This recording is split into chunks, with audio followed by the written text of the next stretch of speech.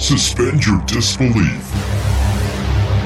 Let yourself be led down a path into the world of the paranormal, where ghosts, shadow people, cryptids, aliens, and all things supernatural dominate. Immerse yourself in a dimension of ominous trepidation with your hosts, Dan, Danny, and Rachel. Welcome to the Phantom Faction Podcast. Welcome to this edition of Phantom Faction Podcast. I'm Danny. I'm Dan. And I'm Rachel. And we're brought to you by RampageCoffee.com. Order some. Christmas is coming. Makes good stocking stuffers, gifts, all that good stuff. Code word? Was it Phantom? I'm pretty sure it's Phantom. I hope so. I think that's what I used. No, Joe Rogan. It's Phantom. It's good coffee. It's yes. great. Yes. Yeah. Make a good gift for anybody. That's right. And it comes in nice little package size when you get the samplers. Yes, and support small local business, right? Especially during these crazy COVID times. That's right. That's right. So we had a good week? We did. We did. I think so. I was off. Didn't have to think. I did a lot of reading though. And on one of my trips to Walmart. Wow. Who's not a sponsor. Not a sponsor. I picked up 2 books there on their little bookshelf. Okay. And it was, at first I saw the first one. My son points it out and says, "Look, Haunted Canada Part 2. Right? And I said, "Oh, too bad they don't have 1." But when I lifted up Part 2, there was Part 1. So I bought both of them. And there was Part 3 and 4 and 5. So anyway, I haven't touched those books yet. But yeah, it's all stories about right across Canada. Oh, that's cool. Cool. So yeah. Bathroom read. and then we might just come up with some spots that we can investigate. So that's one of the purposes of that. Maybe. Speaking of haunted and ghosts and paranormal, right? We have another very cool guest on today. We have Marianne Kennedy. Hi, Marianne. Hi, everybody. How are you? Marianne is a psychic medium from southwestern Ontario. And Marianne, we've had other psychic mediums on the show, and there all seems to be similarities between many of them. Is there anything that makes you stand out from the rest, or because I don't know that someone can self-declare standing out from the rest, but because I do know that you are an award-winning psychic medium. Yeah. I mean, I've got a lot of things that I've done, a lot of things that I do. I'm a published author as well, so my book is called How to Become a Medium. It's a step-by-step guide to connecting with the other side. My publisher is based in New York City. It's traditionally published. I have a TV show. My show is called Ghosts of Dufferin County and Beyond, and we're in season 3 filming right now. Let's see. I have a teaching school. It's called School of Mediumship and Spiritual Studies. I've been teaching for a number of years. Of course, I have a private practice where I work with clients, and I do a lot of charity involvements. I love doing, gallery work, so large stage events, those types of things. So you're basically not busy at all. I do a lot of things. It's hard to nail something down. Wow. You're a busy lady then. That's for sure, yeah. And then I also have a very, very ordinary life. I'm a hobby farmer, so I have horses, property, and I also am a mom. I have 2 little kids and my husband and, the long list of all those ordinary sort of things too. Right. So was your psychic or your mediumship abilities, were these things that came naturally to you, something that's hereditary in your family? No, not hereditary. It's a good question. I think every interview I've ever done, and this question comes up, non-hereditary for me. No one in my lineage, to my knowledge, was ever mediumistic or psychic. And I think that it's an important discussion to have at some point because there are a lot of trains of thought around psychic abilities, mediumistic abilities, and there are a lot of beliefs that people hold pretty closely to. And one of those beliefs is that you have to be born to it. And so all of my professional experience, either as a medium or as an educator in mediumship and spiritual studies, has always shown me that that's just not truth, right? You don't have to be born mediumistic to become an excellent medium. So for me, I can speak to my own experiences, and of course the hundreds, thousands of students I've worked with over the years. I was never a medium before I chose to learn mediumship. So I definitely, it came easy to me. I'll say that. I was always subtly aware, definitely empathic.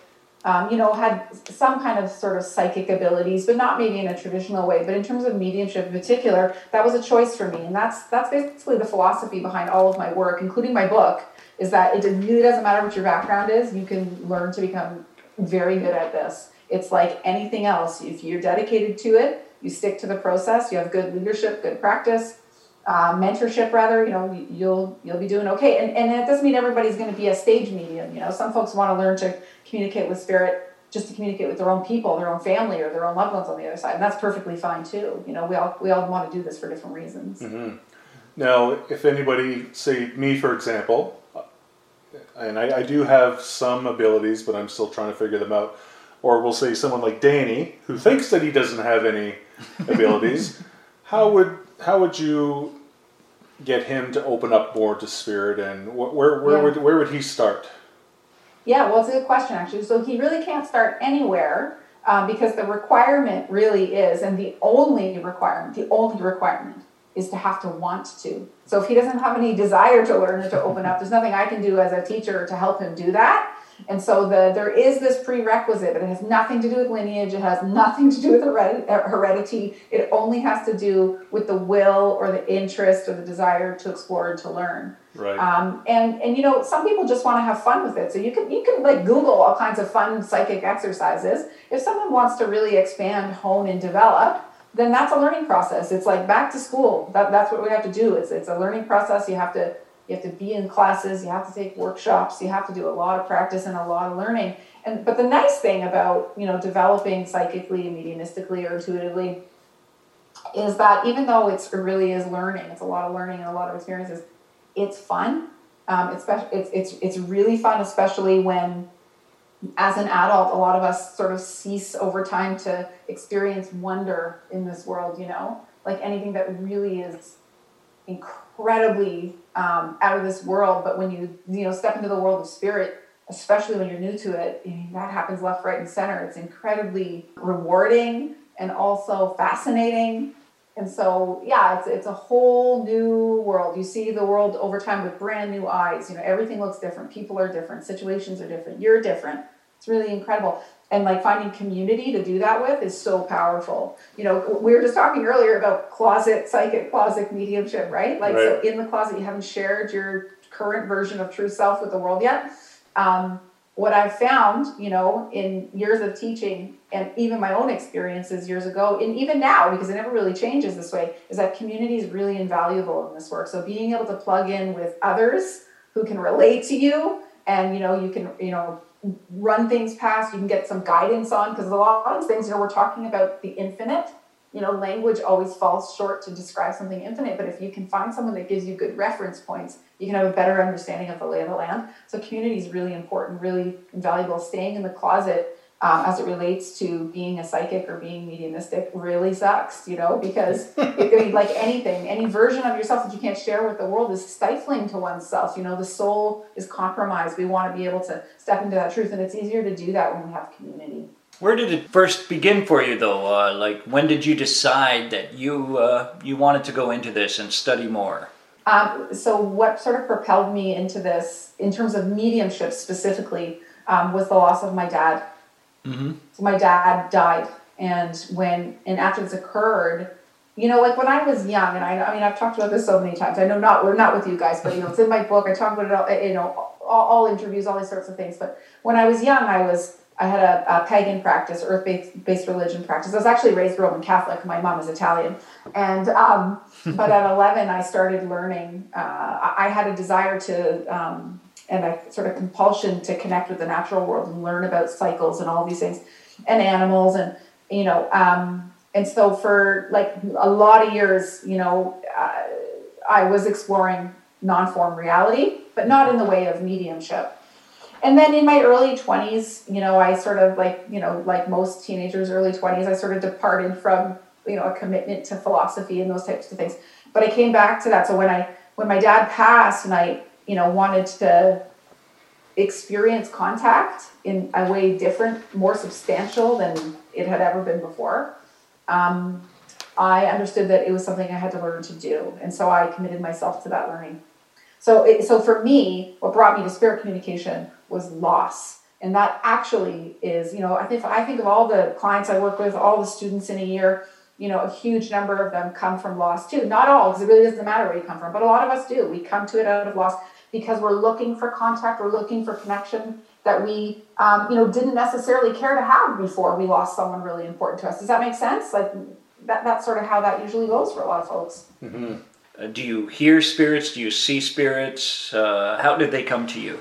Yeah, so I work in all the clairs. So when they, merge with me, I'll see things, feel things, hear things, know things, have impressions about things.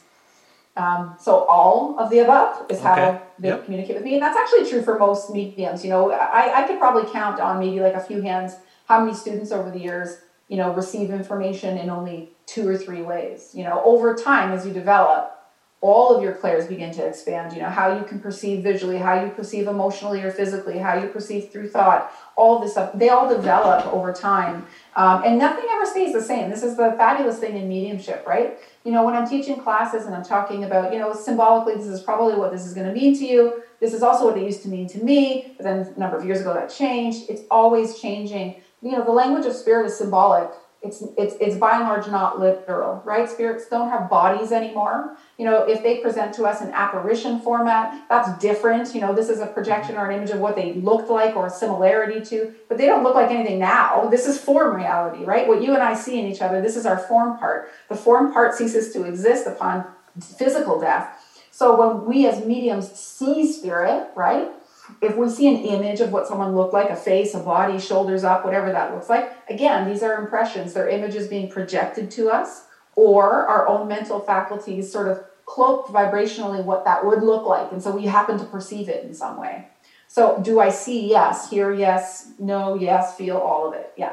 Do you find that you plateau with your abilities, or are you always learning and getting stronger and, I guess, tuning in more easily over the years? Yeah, it's a really good question, actually. You definitely can plateau.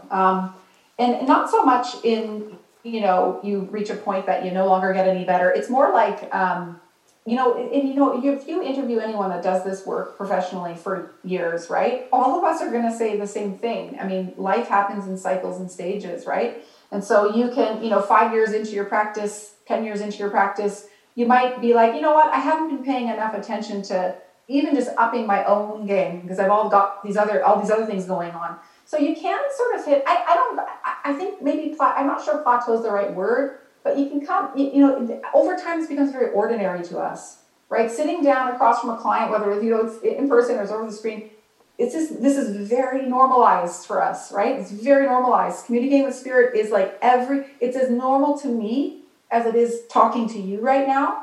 And so when something becomes so normalized to you, sometimes you can sort of, lose a little bit of the wonder to it, the sparkle to it. And I think that happens to all of us over time. And then we become aware of it.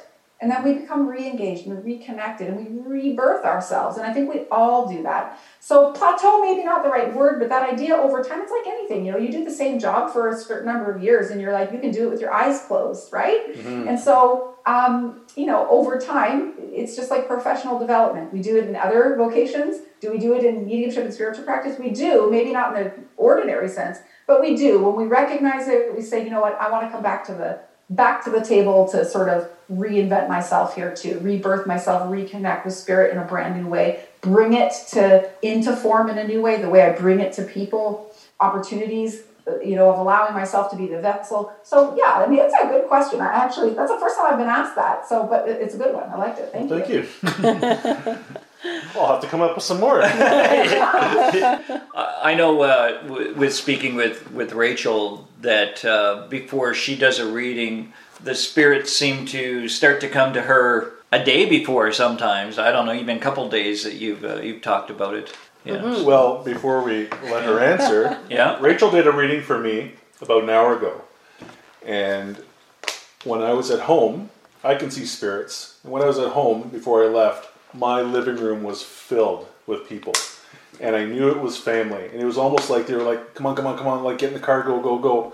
And then when I got here, Rachel was like, oh my God, like your family has been here since 4 o'clock. And that's when I noticed everybody. Okay. And it was so heavy in here. It was like walking through water. And like even when I walked in, I was like, holy mackerel. Like I've never felt that kind of energy in here. And she wrote pages and pages and pages of stuff. Okay. So, Yeah. But I imagine if you see, if you know, this is your profession, you see people all the time. But I guess these days it's more over the computer because of the COVID. This doesn't really matter, but nonsense. yeah. But yeah, like Yeah. do they show up and go, hey, you know?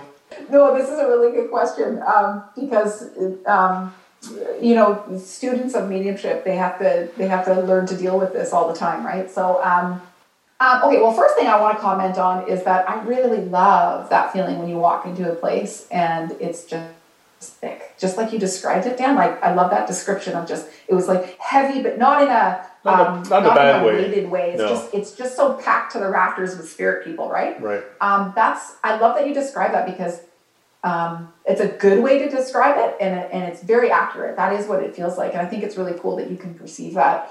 So the other thing is about the coming early. So, you know, for me, I have a very clear boundary with spirit that you may not come to me into my awareness unless my open sign is on. Okay, because like you mentioned, I do this work professionally, right? So multiple times a day, I'm communicating with deceased loved ones that I do not know. They're not my family. Right. I don't know them.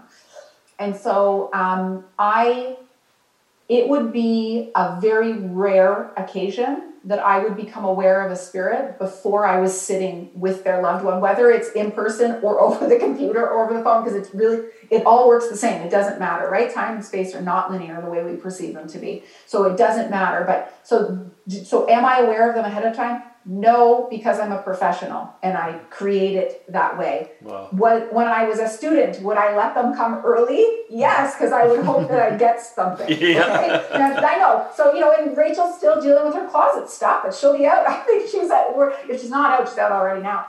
If not only because of this. Yeah, I mean, beforehand, you want to usually gather some information. It's just a fear thing. It's like, or if it's not a fear, so the fear factor, and it doesn't mean this is for Rachel because I don't think it is at all, but for some students that I work with, they're afraid no one's going to show up. So they want to know, meaning in spirit. So they want to know ahead of time that they've got somebody, they've got some information, and they'll write it down. And then when the person arrives as the volunteer, what have you, then they can give them the information.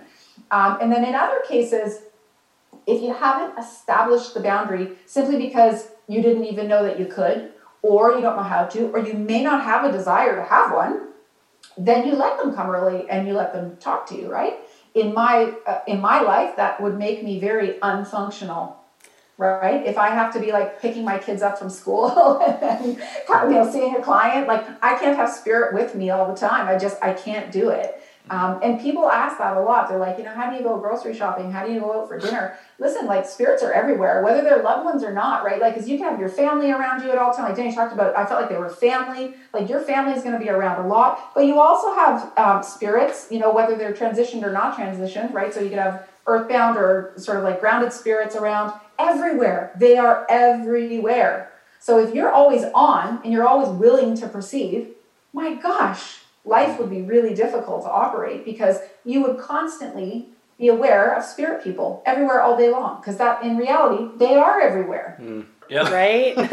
So there's definitely an on-off switch, but you might have to learn that, right? So how would Rachel put her closed sign up on the front door then? That's right. That's right. And this is what I say is that it is a choice. Okay, because over time you see lots of things on TV and elsewhere, and people say, I just see spirits everywhere. They're everywhere. That's true, they are. But the fact that you are perceiving them everywhere, that is your choice, because it is also your choice to not be aware, to not perceive, to not receive. But you may not know that you have that choice, but you do. You do. Mm-hmm. You can do it. All right. There you go, Missy. Right? This is why we have guests on. We need to sign up for Marianne's class. So, speaking of your classes, you must get people that are beginners, but you must get people too, say like Rachel, that would come along that has some experience. Do you start them at the beginning, or what do you do? So it's a good question, and you're absolutely correct. So people are at various points on the mediumship sort of continuum. Pre-professional work. And so there's sort of two ways that I do it. Most of the circles, which are weekly practice circles, are a mix. So you can have a total beginner and someone who's like, this is their last circle and they're going into professional work, or they're beginning to work with me on a business mentorship, mediumship mentorship level, and they're going into work.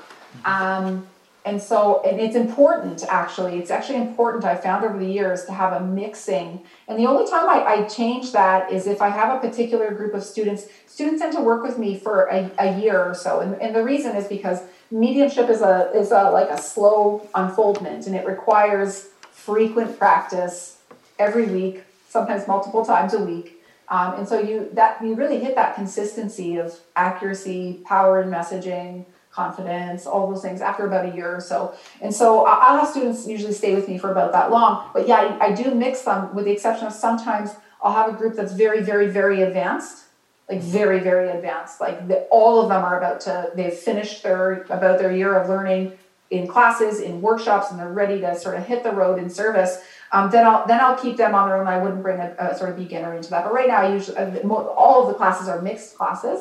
And then the other way that I do it, which happens even remotely now, but of course for years always in person, is I teach workshops. So not just weekly classes, but like a single day or a weekend workshop. We have beginner, intermediate, advanced. I mean, I typically don't use those words, but that idea. And then, of course, I teach a lot of other things, protection, energy clearing, psychic development, all of this stuff, not just mediumship, but mostly mediumship. And then the other sort of way that I deliver teaching material is online, not over Zoom, but I do that as well. But I have online programming, so it's learn at your own pace. So it's video, it's workbooks, videos, case studies. You do your homework, you send it in, it gets marked by me, it gets sent back to you.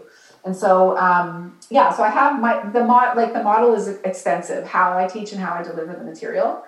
And so because some folks are just not feeling wanting to connect in a weekly circle, sitting with other folks, sharing your story. Others feel very solitary in the journey, and that's okay too. And that's what the online at-home programming is. So you can do it at your own pace. And you're really only connecting with me, plus the people that you're using as volunteers.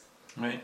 Now, you've seen through the years, of course, a lot of technology changes. So, I mean, it was obviously different when you first started. It was more of a one-on-one basis, I guess, or classroom basis. Did you find a transition to the electronics like Zoom and stuff like that to do? I mean, I'm thinking psychics used to do over the phone as well. And is it any different picking up spirits by phone or by Zoom? No, it's no different. It's no different at all. It's exactly the same. I would say though that, I mean, I always did over the phone. I always did. Like even when when it would be mostly in person, I would always still do over the phone. I actually, for years, would not do video, but it's because there wasn't Zoom. It was like Skype at the time. Right. And Skype always glitched. And I remember doing a few readings, somewhere, I think it was someone in South Africa, someone in England. And I also live in like rural Ontario. So our internet is not great, right? You have like the best packages you can get and it's still not great. And so what would happen is I'd be, communicating information from spirit and then the screen freezes. And I've got to wait like 4 minutes, and then I have to reiterate the whole thing. I said, I'm not doing that anymore. It's so frustrating. I can't handle that. And of course, this stuff is, our work is timed, right? I'm only with people for a certain amount of time. So for years, I wouldn't do video, but I always did phone, and I always did live email chatting back and forth. So only really in the last year, I would say, did I start doing stuff on Zoom, because it was just more reliable than Skype.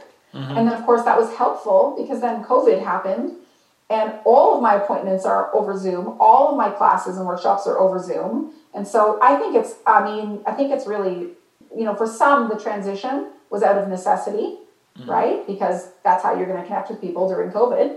And then for me, I think I sort of started that transition a little bit earlier than COVID. So when it actually became a requirement, I was fine with it. And all of my online programming, the work at your own pace stuff and video-based work, that was done, that was created last year, a year and a half, 2 years ago. So yeah, it definitely has evolved for me personally. The transition to sort of working remotely was just fine. Yeah, no commentary on it. We'll be right back after a word from our sponsor. You're listening to Phantom Faction Podcast. To reach out to Phantom Faction, see our Facebook page or email us directly at phantomfaction@outlook.com.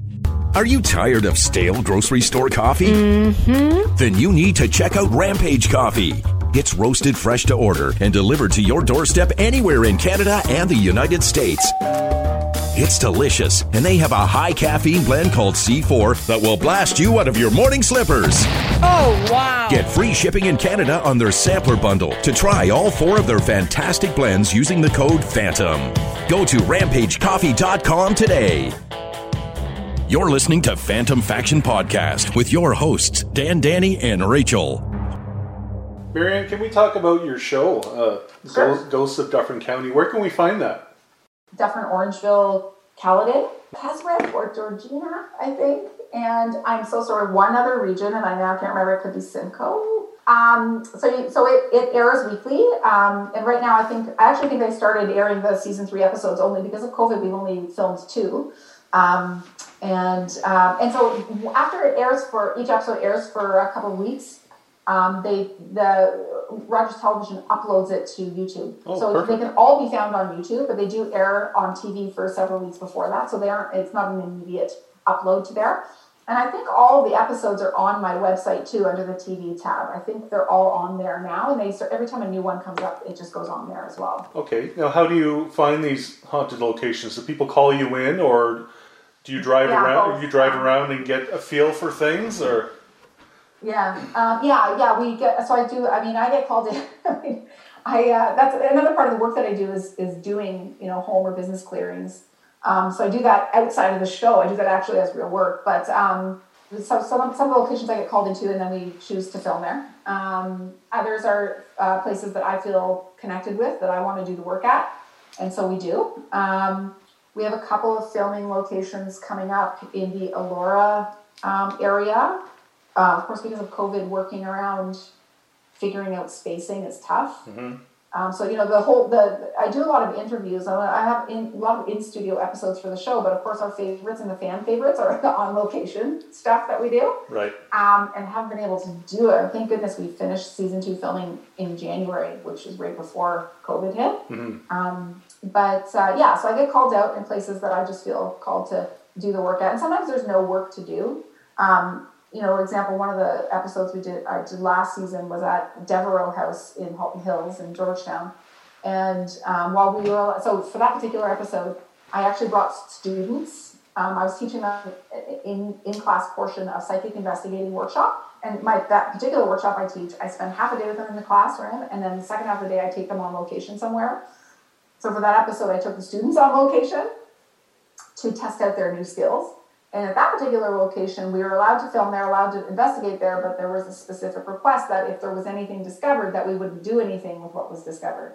So I wasn't really doing any work. There was no spirit releasement or spirit rescue. There was no clearing taking place. We were just investigating. But I think that's also good work in and of itself. But for me, it's not really work. It was just sort of like play that day. Right. Nothing much I had to do. But the students had a great time investigating. So can you give us a couple of your best ghost stories? There's got to be a couple that stood out. Yeah, I got a lot, but let's see. There was actually one fairly recently. A couple of months ago, I'd gone out to do a clearing at a private residence, and it was in Caledon. And there were a couple of things going on at the home in particular, but in terms of spirits or not spirits, let's just differentiate ghosts being untransitioned souls. So 2 ghosts, sort of middle-aged woman and an older male. But the juicy part of this story was the woman who was resident in the house had communicated to me that she had actually lived on a farmstead. This home was on a large sort of like acreage, and there were actually the remnants of homestead buildings still on it, further down. And so the spirit woman had told me that she had lost her baby girl to some sort of illness, and this was probably like 100 years ago. And she had lost her baby girl, and and she stayed attached to this location, which was like where the homestead was, where she spent time with her kids. And that's one of the reasons sometimes souls don't move on with the journey, is that they feel invested in a space or a place or an object or a person, or they're not, sometimes they're confused, there are any number of reasons, but she was attached to this space, and she was still in a grieving process 100 years later.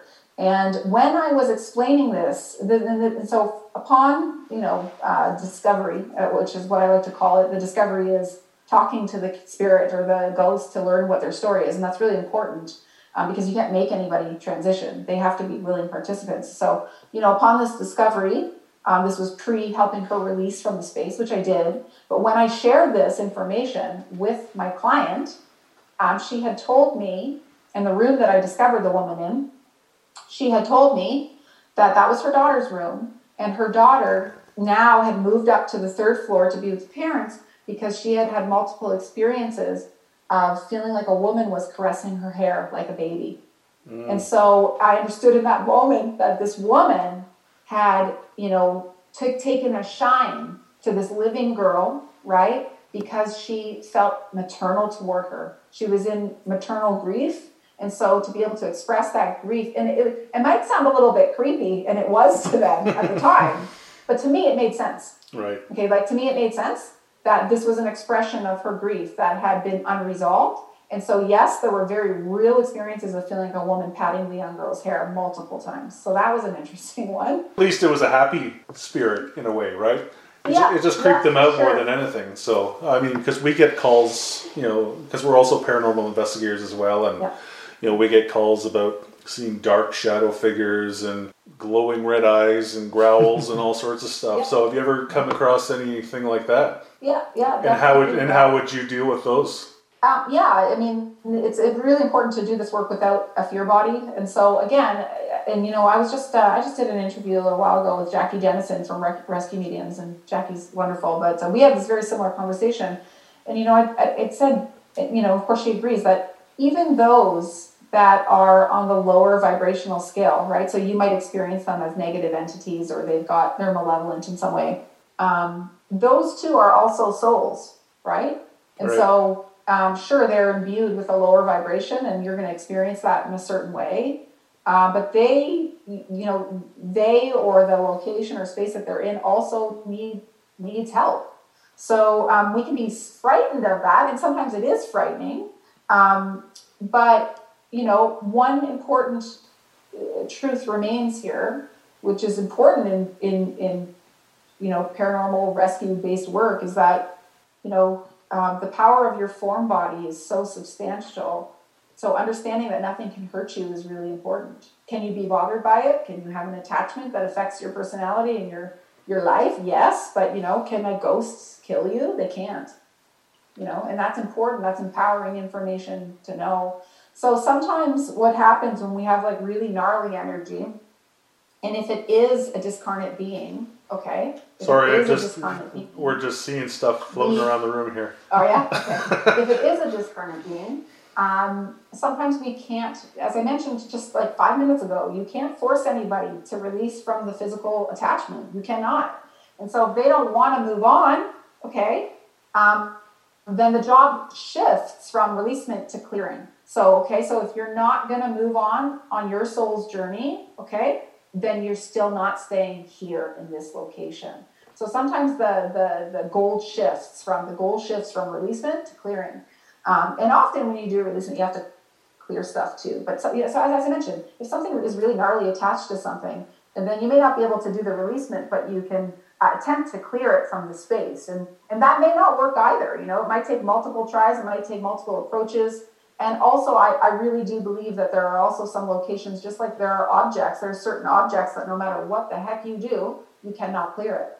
And so I do believe that there are locations like that. They're so substantially haunted. They're so substantially host to entities, discarnate beings, all kinds of things that, there's very little possibility that anybody here in the physical world is going to make a dent at that. And I just believe that those are locations, like for me in particular, that I feel no need to do any work there.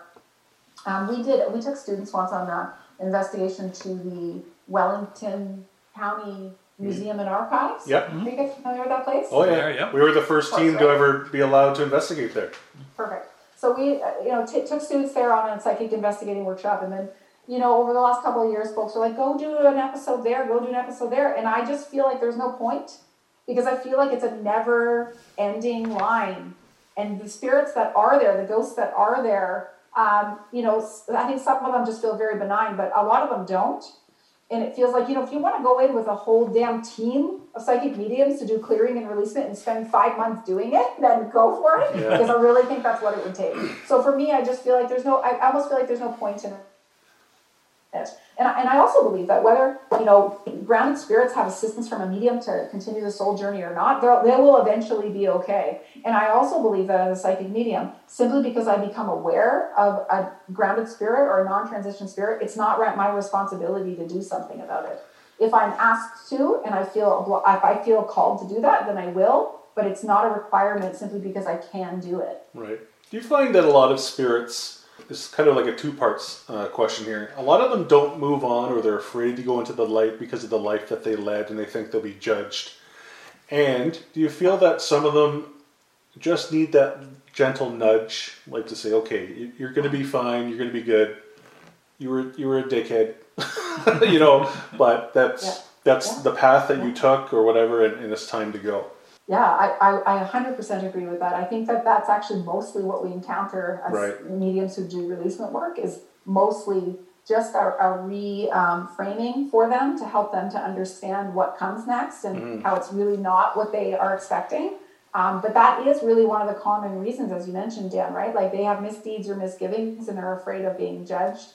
Some of the other reasons, that I've found interesting over the years, sometimes folks who have passed already on the other side have people there that were perpetrators to them, and they don't want to see them again. And they're convinced that if they continue on and release from the physical, that they're going to encounter this perpetrator again, and so they're afraid to, and they don't want to. That's an interesting one. I've come across that a number of times. I've never thought about and then, that of one course, before. the other one, which for me, in my experience, is equally as common as what you just mentioned, Dan, is confusion. Mm-hmm. So they're like, what? Mm-hmm. Yeah, because what do you mean? They're just like on Groundhog Day. Before Rachel came on to the podcast, we had another gentleman, John, with us, and he had some pretty wicked gifts that kind of overtook his life, and he had to walk away from everything paranormal. But he and I had moved a few spirits together remotely, and most of them were suicides. Okay. And they were young men, very confused, had taken their own life. And John and I always joked that he was the SWAT team and I was the hostage negotiator, because he was kind of trapped them, and then I would talk to them and say, listen, I know that you think that you're going to a terrible place because you committed suicide, whatever your belief system was, but you're okay. You're good to go. And I hope I didn't sell them no, I don't think down so. the river, but it certainly makes you wonder about what is actually beyond our physical realm, and and I think there are a lot of ways to explore that while we're still alive, and I think that it's good to have some experiential learning, with what the journey of the soul sort of looks like, even though again, this is like infinite, right? And so we're trying to find this language to contextualize it some way, and the language will always fall short. It'll never, it's like, can you define love, right? Like we can find reference points, give examples of what it's like, but can we really put it into something, into like the most clear and definitive context? I don't think so. And I think that's the same for spirit. And I had another psychic medium lady say to me once, and I've repeated this many times, that she says, Dan, I think a lot of people, when they pass on, are going to be very, very surprised that it's not what they expect, And yeah, I think that is true. And some of those experiences that we can have with, non-form reality while we're still alive and recall soul memories, things like past life regression, things like life between lives regression, not having it done vicariously where like a psychic or medium or an Akashic Records reader is telling you about a past life, but you're actually under hypnosis, experiencing some soul memories around that. I think that that's an important part of the spiritual journey.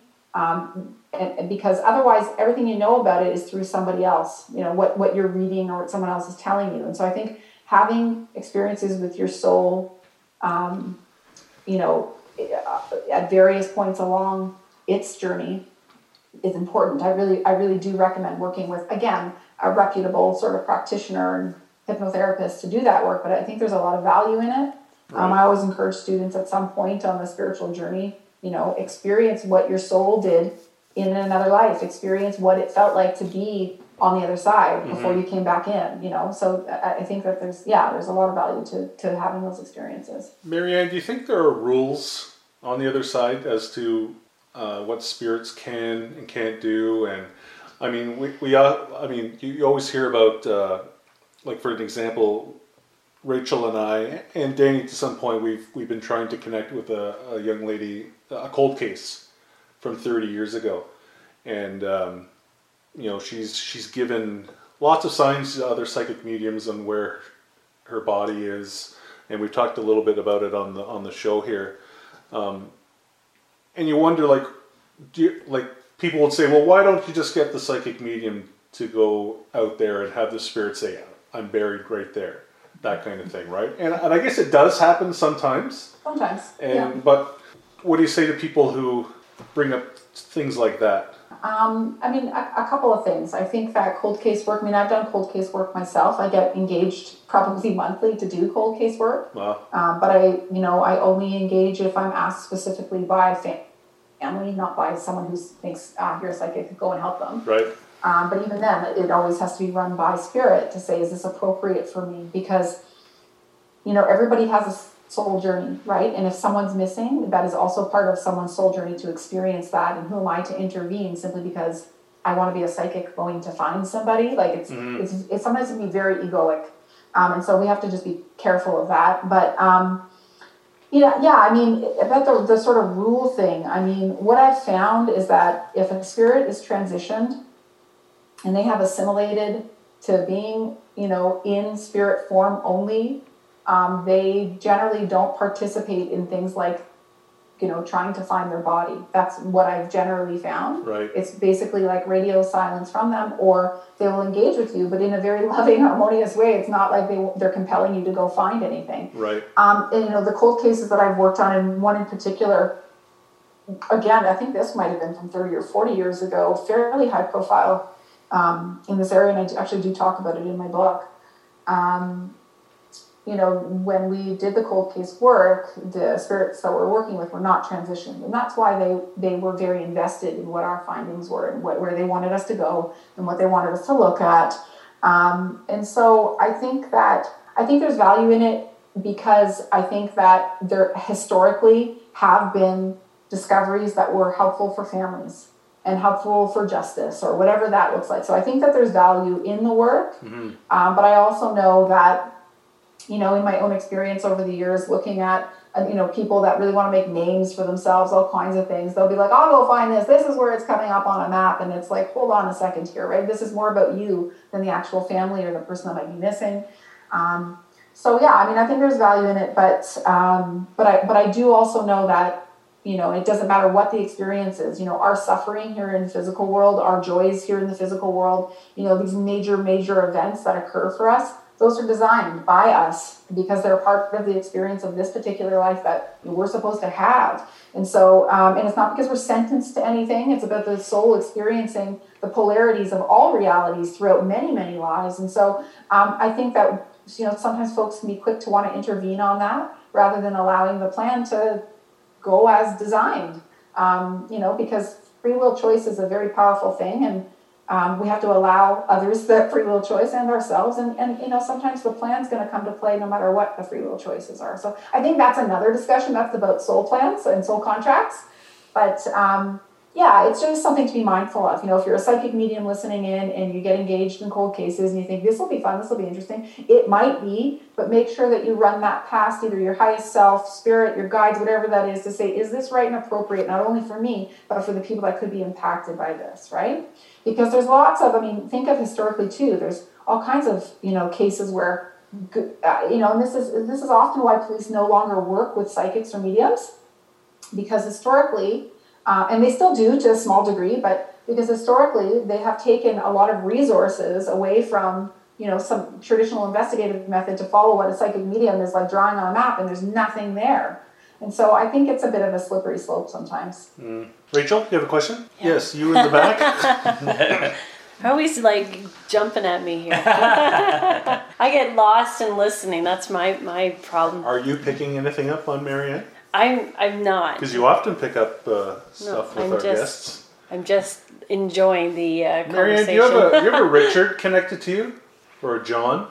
Nope. Okay. Because I always get names that are thrown at me. And then I got the smell of cigarette smoke when you were talking. Yeah, I can take cigarette smoke. Would that be your dad? Was your dad a heavy smoker? Yeah. Okay. Yeah. Good. All right. Well, that's a stretch, right? Well done. And I keep getting an image of a man wearing a green hat, like a John Deere hat.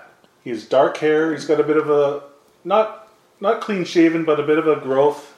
And he's got thick dark hair. He almost looks like a farmer or someone that works with his hands. I don't know. Okay, I can't take that one. It just keeps popping in. We'll figure it I out. can't help but notice, and I know that our listeners at home are only going to hear this. Okay. But it appears to me that you're in an old house. Are you? It looks that way, but it's not. It's not. Okay, I'm only saying that because I was thinking, damn, maybe you're picking somebody up in the house that you're in. Well, it is a busy room when we get together. Okay. So Yeah. I don't know. I kept getting a Richard and a John, but I'm also thinking I might know who that is right now. So Okay, super. yeah. Well, tell us about your book and where we can get it, etc. Yeah, it was published in 2015, so I wrote it many years ago. But yeah, you can find it at like all major book online retailers. It's called How to Become a Medium. Yeah, it's a how-to guide. I wrote it over the course of maybe like 6 or 8 months, and it's funny because I actually wrote it each night after my kids went to bed. I would write, and I did that for like many months. Yeah, it was a really important piece for me. The messaging of the book was sort of like birthed out of, relaying this messaging like every day to clients that, I'd work with, after every reading. It's like, oh, how can I do this? How can I learn to do this? And then I find myself, repeating the same thing over and over again. And I'm like, all right, I need to put this out in a different way so that I can share this message, not one-on-one, because it just feels like I need to put that information out there in a larger way. So it was very spirit guided. It was like very spirit led, which I knew for sure when, a medium in like small town Ontario, Erin, Ontario, gets picked up by a publisher in New York, right? Like I didn't have to publish the book; they published the book, and that's just very unlikely. And if you are in the publishing world at all, I don't know what the statistic is, but it's pretty high that people, when they write their first books, they have to self-publish it, right? They have to do it themselves. So when this got picked up, I understood from Spirit, right? Yeah, I understood from Spirit that this was something that was needed, and not beyond just me needing to express it. People needed to read it. So over the years, I get all kinds of. I actually just had someone actually message my Facebook page. Saying that they were reading my book somewhere in the States. And I've had folks in Portugal and Europe, sending notes that they've, been reading my book and how helpful it was to them. So it's great. I find, as I'm watching, I just find that you're just so easy to listen to. So I guarantee you're a great teacher. How do people get in contact with you for lessons? Yeah, so my website's mariannekennedy.ca. And my social is Facebook, which is Spiritual Medium Marianne Kennedy. I am on Instagram, but I barely am on there. So I put most of my sort of online energy into Facebook. So yeah, mariannekennedy.ca, Spiritual Medium Marianne Kennedy. And that's where to find me. Appreciate you spending some time with us. Yeah, that was great. All right, thank you guys so much. Thank you. All right. Thank you. We'll talk to you again. Bye. Phantom Faction Podcast. a podcast to educate, entertain, assist, and guide anyone involved or interested in the paranormal. To reach out to Phantom Faction, see our Facebook page or email us directly at phantomfaction@outlook.com.